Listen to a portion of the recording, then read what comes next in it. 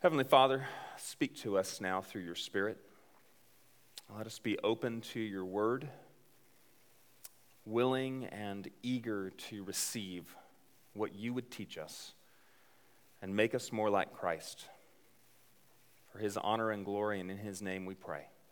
Amen. Please be seated.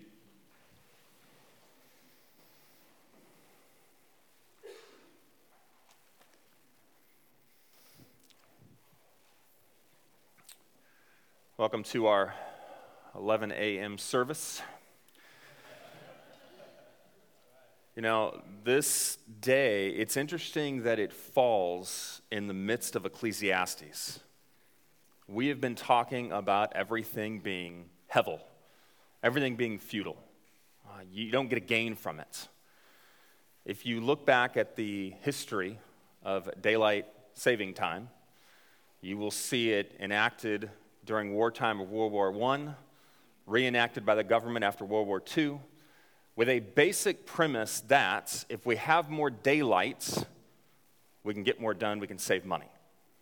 There's an economic factor behind this, which now, basically every study that I read when I was looking for this, does nothing. In fact, it might do the opposite. It may actually harm us just a little bit, because of the longer hours that we're using air conditioning for, and it's hevel. Daylight saving time is hevel. It is something that our entire nation almost is forced to do, and yet is not actually accomplishing what it's supposed to accomplish. Now, for me, I used to love this day. I mean, this is the day you get an extra hour of sleep, right? And then I had kids. You don't get an extra hour of sleep anymore. You get less because their biological clocks don't reset just because you move your time clock back a little bit. They are still up at the same time. It's just earlier. I think the government should come take care of my kids on this day. Even my dog got up at the wrong time. It is hevel. That is what we're talking about. Those things under the sun that are futile. Fleeting. They don't last. They don't give you everything you might want. And so far, we've looked at a couple of them, and I'm just going to be up front right now. We are not going to do the book of Ecclesiastes justice. We just need a lot more weeks to do it. There are so many different things that Kohelet goes through to show this is hevel, and this is hevel, and this is hevel. We just can't cover all of them. Today, we're going to cover one last one before we move next week to the positive part of the book. We're going to cover one last topic that I am sure every person in this room will relate intimately to. You have struggled with this. You may be struggling with it right now. Of all of the topics in the book, this may be one in particular in America, in Western culture, that we are just overrun by. Today we're going to talk about time. Turn to Ecclesiastes chapter 3. I thought about having Trey sing the song, but we didn't have time to rehearse, so you can just get it going in your head, everybody turn, while we read this. Ecclesiastes chapter 3, beginning in verse 1. And here is the one statement that will drive the next 8 verses. There is an order to God's universe. When we were studying stewardship, we looked back at Genesis 1, and we looked a little at the way in which God created things, and what he did is he took something that was formless and had nothing in it, and he gave it form and filled it. And every time that he gave it form and he filled things, he would say, it's good. And that good was not a moral evaluation like good versus evil. It was that is what I intended for you to do. You are right where I want you. There was an order to it. The order has continued. The order didn't fall away when we fell in the garden. There's still order in God's universe. That's what he's getting at. Verse 1, for everything there is a season and a time for every matter under heaven. Everything, every matter, he's covering everything. He's getting all that you can do. Various activities that we might do on this globe. It says, for all of those things, there's a season and a time. The two words are basically synonymous. A season, a time. But here's an important point to them. They don't reflect the way that we most often think of time. I have a meeting between 8 and 9. Do you ever have something like that? And I need to be done by 9. I mean, that's my timing. I've got this very specific duration of time. In fact, my whole life seems to be that. This morning, I'm supposed to preach 30 minutes. Right. But that's it. I've got 30 minutes. I mean, that's how we think of time. Here, it's not about a specific duration. Rather, it's an open period centered on an event. The event is determining the season. We're not arbitrarily saying you have 1 hour to meet with this person at Starbucks and talk. And when it's 9 o'clock, you have to stop. This is, you have a meeting. And however long the meeting goes, that determines the time frame. There is a time frame. There's an appropriate season for everything that's happening. And then he starts through with 28 different things. And there's spectrums. A time to be born over here, and a time to die over here, and everything in between. There are seasons for this. A time to plant and to pull up what was planted. There's a particular season, there's a time for this that God has ordered. That at some point, you should go and plant. And at some point, you should pick it back up. A time to kill and to heal. A time to wound. There actually is a time for that. But there's also a time where you're supposed to be preserving life. There's a time for both. To break down and to build up. To weep and to laugh. There's a time. There's an appropriate time to weep. Even as there's an appropriate time to have fun. To laugh. To enjoy. God has ordered it that way. There's appropriate times for these things. To mourn and to dance. To cast away stones and to gather stones. There's a number of interpretations on what that may mean. Just they're opposites for our sake. To embrace and to refrain from embracing. I talked with somebody very briefly this morning who's going through something hard. And I told her, I said, you're going to get a lot of hugs today.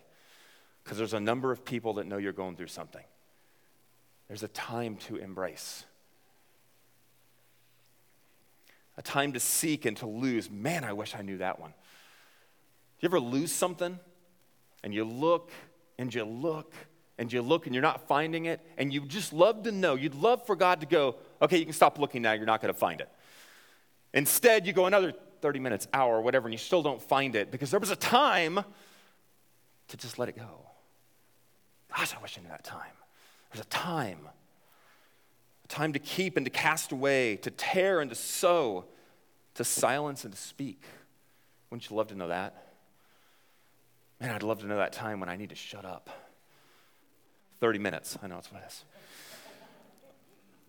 A time to love and a time to hate, a time for war and a time for peace. God has established that there are appropriate times for these things to happen. And not only that, he will say, look down at verse 11. We're going to skip just a little bit for a moment. He's made everything beautiful in its time. This is God's ordering.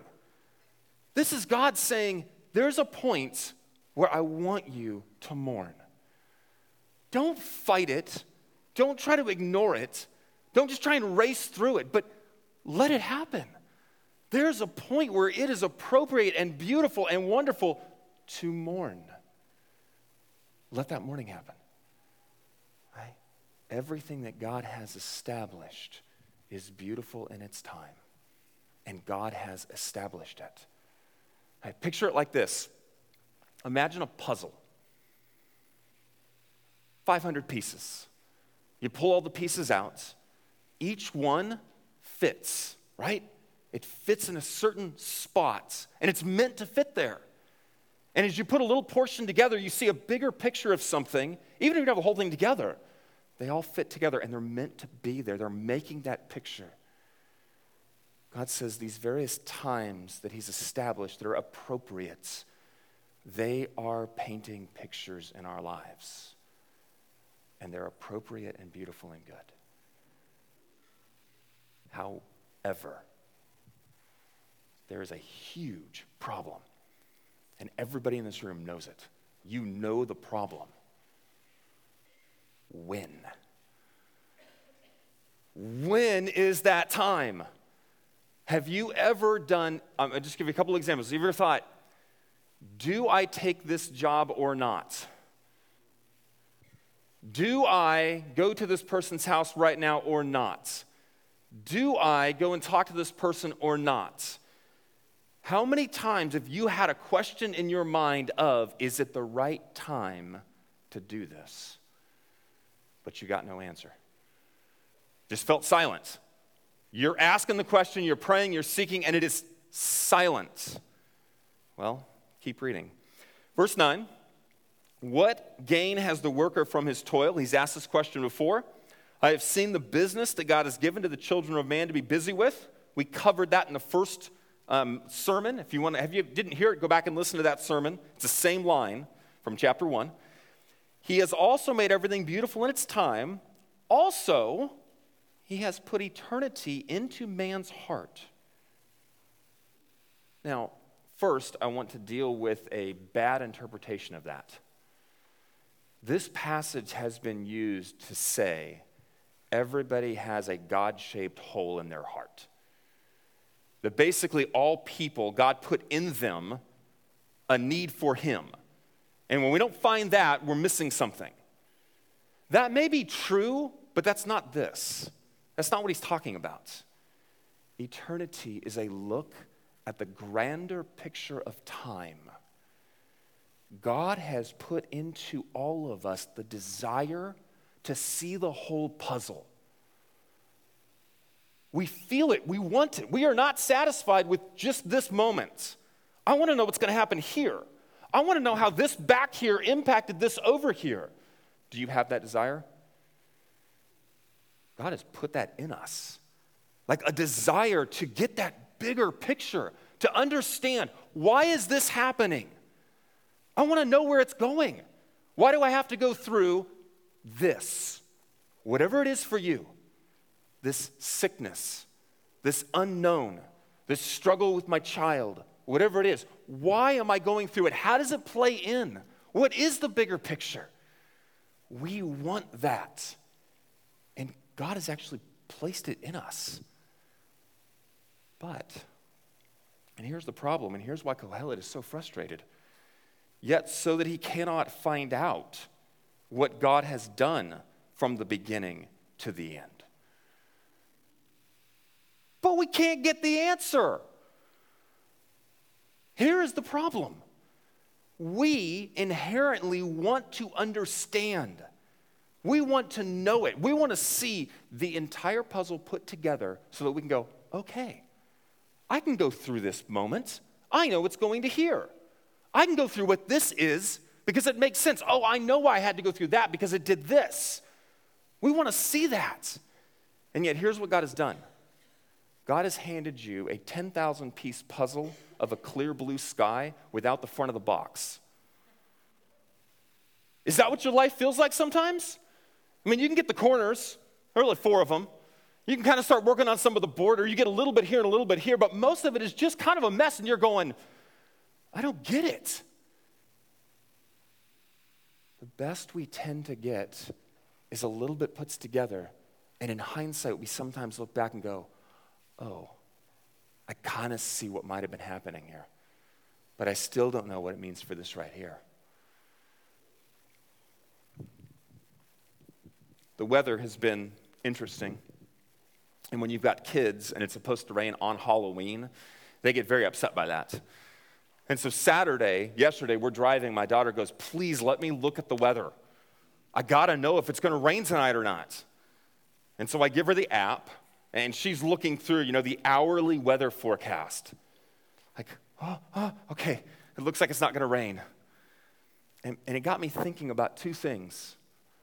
Number one, is there any other career on the planet where your main responsibility, you can be wrong every single day and keep your job? I mean, could you imagine like a FedEx delivery guy who delivered packages to the wrong house every single day? Who would not have a job very long? A doctor who gave the wrong diagnosis to most of his patients? An airplane pilot who came over the intercom and said, oops?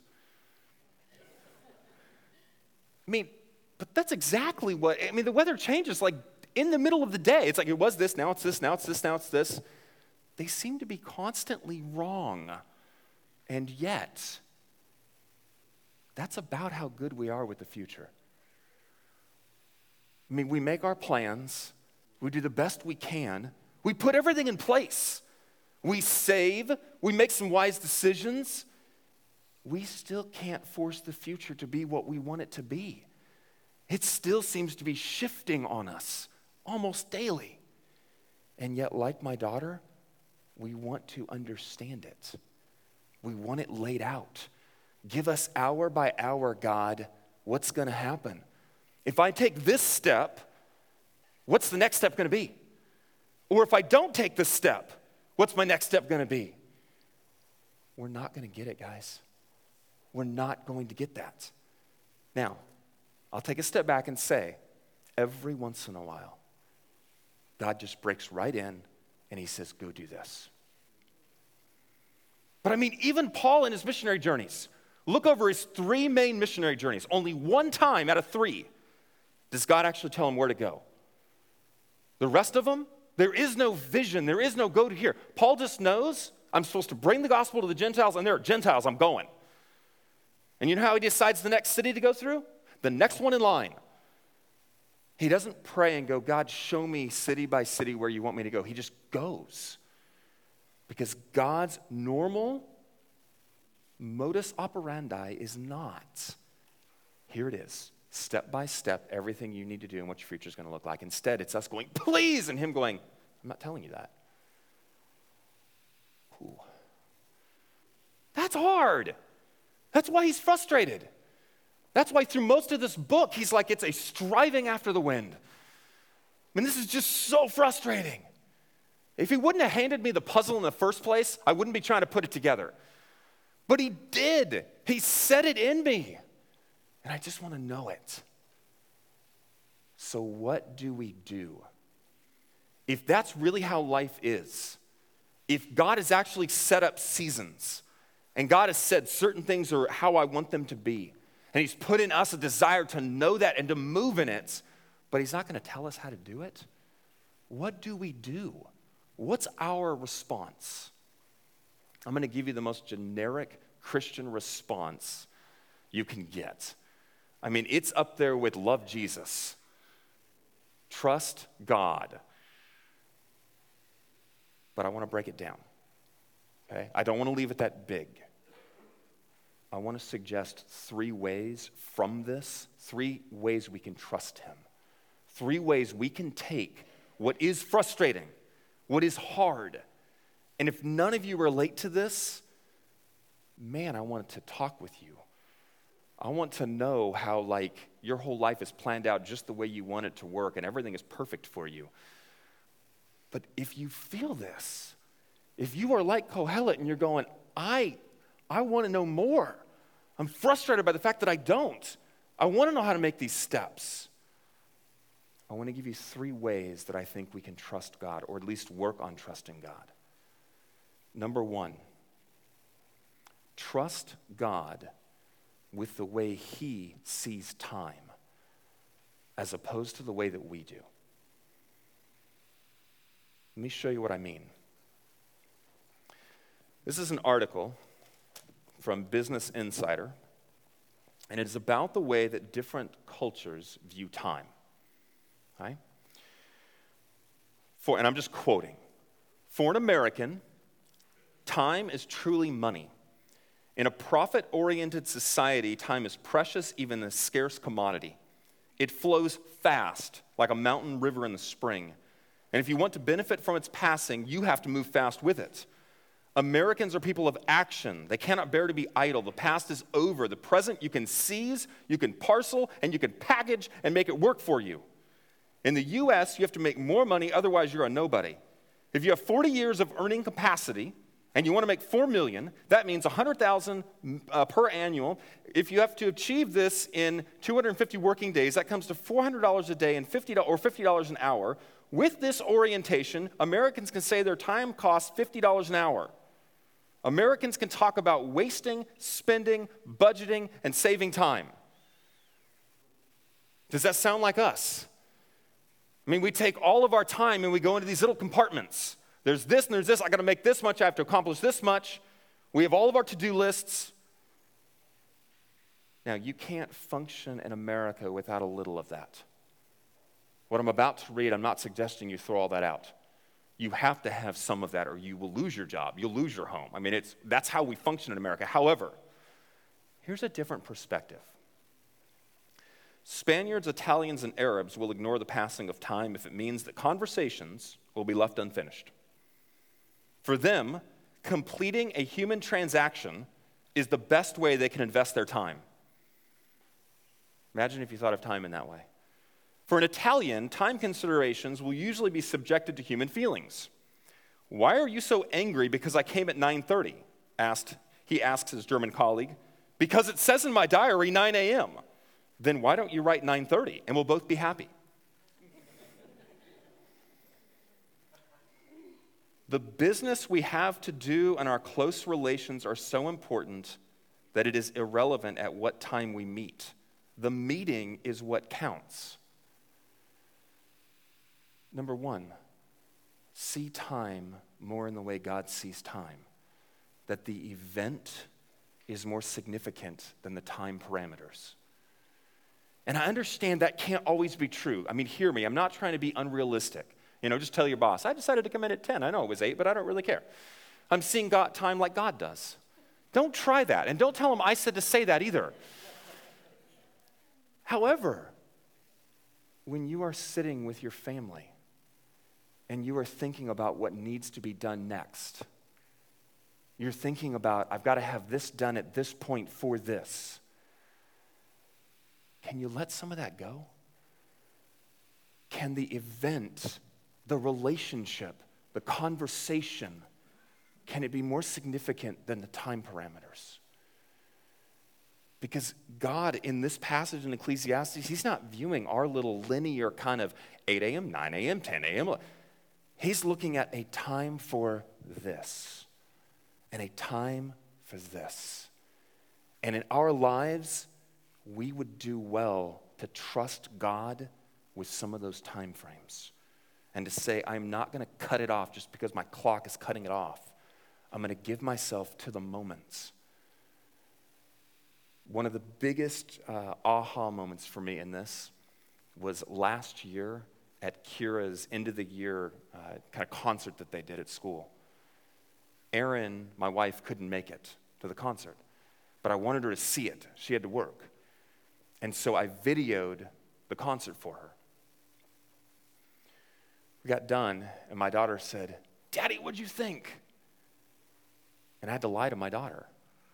I said, it was great, honey, you did so well. And then I had to go home and watch it because I was not in that moment at all. I didn't have a tripod to set it up. All I thought I was, okay, I gotta get this for my wife. And I'm zooming in and out, and I'm moving to different people, and I'm trying to get all this in. I hardly saw the actual event. Oh yeah, it's on recording, so I can go watch it on a little tiny screen. But actually being there for my daughter. Being in a moment and letting that moment be in you. That is one way that you can reconcile part of this time issue we're having. Number 2, trust that God is working in your moments. Trust that whatever that either or is, because as we all know, sometimes we're on this side of the time and sometimes we're on this. Sometimes it's a time to mourn and sometimes it's a time to laugh. Trust God, no matter which time you are in, that he's actually doing something in it. Let a season happen instead of running from the season. We run from everything that is painful. We run from everything we don't understand. And sadly, we even run often from the good things because we're afraid to lose them. And so we're videoing them or we're looking to the future for when they're going to end. How many times have you had a good thing happening and it got ruined because you thought about Monday when you have to go back to work? Because we're not trusting him with that time. And I'm not saying it's easy. Please don't hear that. Even if you are trusting him, you still have to make some difficult decisions, go through some hard things. But it's very different if you can take it and you can go, right now I'm in a season. Number one, this is not all my life. This is not everything that's going to be me and forever. I'm in a season. And it's a hard season, I recognize that. But God has said, even in this season, he can work. I'm not going to understand it probably, because that's what he said in the beginning. But he's working even in this season. Can you trust that God is working within even that season? There's a family that their son, Thorin, has Down syndrome. And for 4 years now, he has been celebrating his birthday with Maggie, his friend who also has Down syndrome. And when the families met, the kids were 5 years old. One family was walking through the school doing a tour. And the person leading the tour said, hey, I need you to come meet this family over here. They were walking down the hall also. Said, I think you guys will have something in common. And they got over there, and they could immediately see that Maggie also had Down syndrome, just like Thorin did. And they started talking, and they mentioned that Thorin's birthday was coming up. Well, so was Maggie's. And they mentioned the day, same age. And when that happened, the mom of Maggie, her eyes got big, and she said, where was Thorin born? Same city. Same hospital, same day. And she said, you are the parents of the little boy that was born just after my child was born. And we didn't know that she was going to have Down syndrome. And I was scared and it freaked me out. And then I heard another child was born with it, and somehow it gave me a little bit of comfort. Then the tour guide spoke up and she said, why didn't you go talk to her? And the mom of Maggie said, I tried. The mom didn't want to talk with me. And they turned to the lady and said, why didn't you want to talk to her? She said, we adopted him when he was 2. We weren't there. We adopted the child. And this mom, Amy, the mom of Maggie, said, I never thought we'd see you again. I've been looking for you, literally looking through databases of Down syndrome kids. We've been trying to find you for 5 years. They have been lifelong friends since that point. You know why they ran into each other? Amy was running super late. She wasn't even supposed to be in that hallway. She was never there at that time at any other point. She was just running super late. Because even those times when it's out of our control and we are running late, things aren't what we want them to be, God can still use even those moments to do something. And he has totally changed these 2 families' lives because somebody was running late and brought 2 kids back together. Trust God with your moments. All of them. And number 3, and this is where we'll end. Trust God, and I think this is the hardest, to be honest. Trust God with the decisions that you make in the moments. I believe that's where the rubber hits the road. It's the hardest part. Because as you're in whatever moment you're in, there are decisions you have to make. Have you ever been paralyzed in those moments? Have you ever been looking at the various options going, I just don't know what to do. I don't know which decision to make. Which by the way, you're making a decision in doing that. Trust God with the decision. Now, hear me. I'm not saying trust the decision, because you might make the wrong one. If I stood up here and just said, okay, well, if you just pray, and then whatever you do, that'll be the perfect decision, I'd be lying to you. And you would make some decisions that wouldn't work out very well, and you'd think, what's going on? I'm not saying trust the decision. You may still make the wrong decision. I'm saying trust God with whatever decision you make. Because according to Romans, he works all things for good for those who love him, are called according to his purpose. Because God uses even the times of our trials to form us and shape us and to draw us closer to him and to each other. When are you closest to God? Is it when you're hurting and confused and you don't have answers and you're constantly praying and asking and searching? Because God even uses those times. Trust God with your decisions and step out in faith and make them. In 2005, I had just left the Bible church. I was a pastor at Trinity Bible Church for 7 years. And I just stepped down from being a Bible church pastor. Been searching for a church. Looking all over, trying to find a place, because I didn't even know what I was looking for. We eventually found Christ Church in Plano. It was an Anglican church. And it had all of these things I thought were wonderful. And my wife and I were trying to decide, do we go here or not? Do we make this step? And I vividly remember we pulled into the Super Target parking lot at Park and the Toll Road. Everybody know where that's at? Pulled into this parking lot. And we're praying and we're talking and we're thinking, we're coming up with all the various scenarios. Do we make this step? And here's what our big struggle was. Christ Church at that point had a membership of over 3,000 people. They were doing 1,800 congregants on a weekend.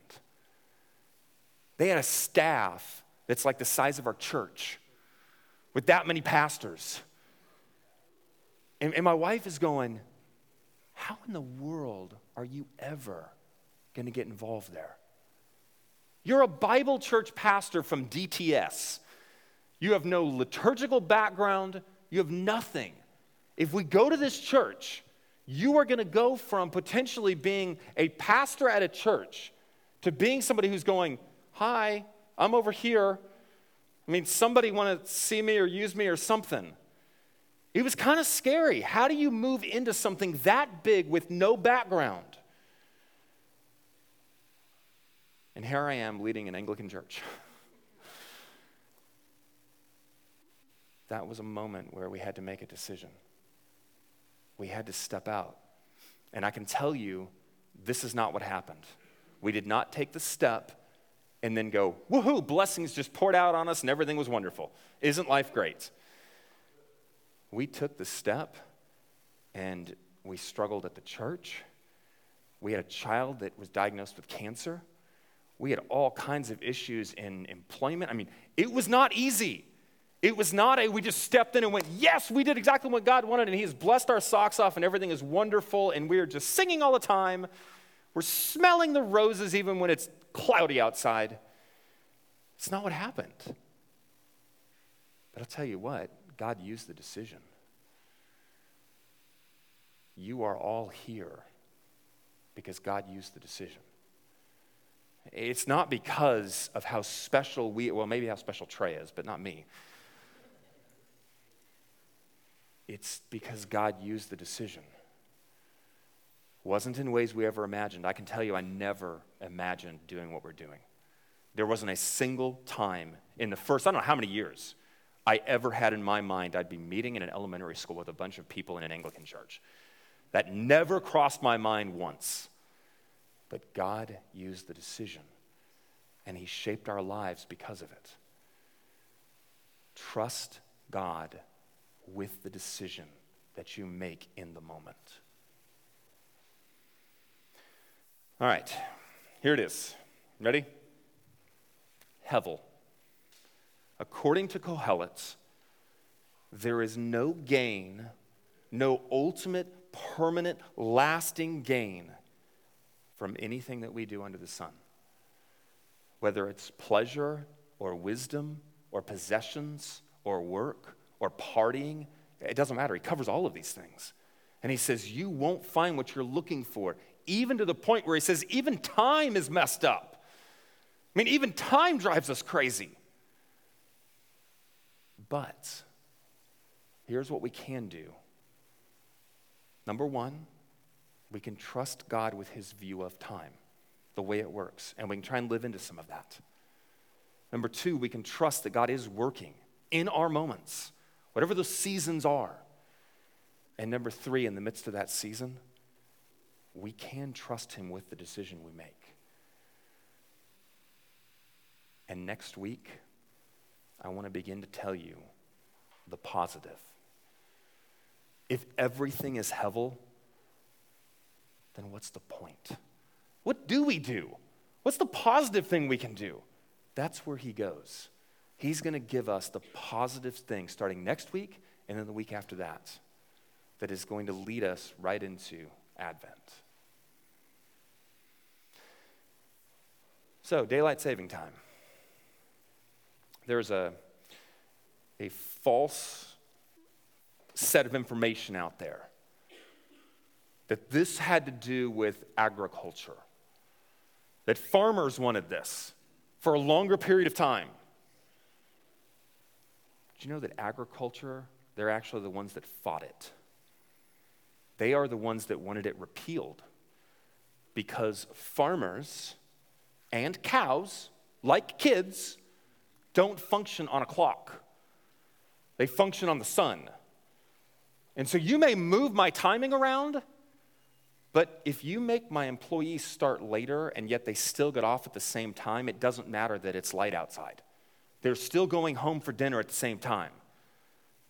The cows, just because you get up earlier doesn't mean they want to be milked earlier. The farmers didn't want this.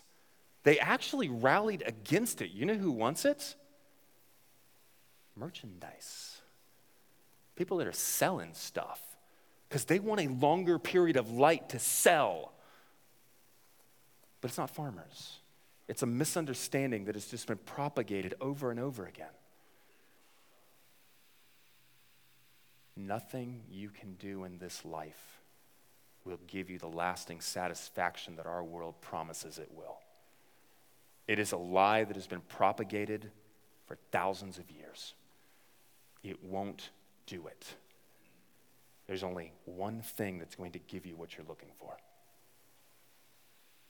Come back next week and I'll tell you what it is. Let's pray. Heavenly Father, thank you for bringing us through the challenging parts of Ecclesiastes. Lord, we want to thank you for your word, all of it, not just the parts that are exciting or uplifting, but the parts that challenge us, the parts that are difficult, even the parts we don't fully understand. Lord, this is your word. Thank you for your word. Lord, help us to take away from this the way you want us to live, the way you want us to view the world, the way you want us to set our priorities, that we might live for you in accordance with your word. We ask this in Jesus' name. Amen.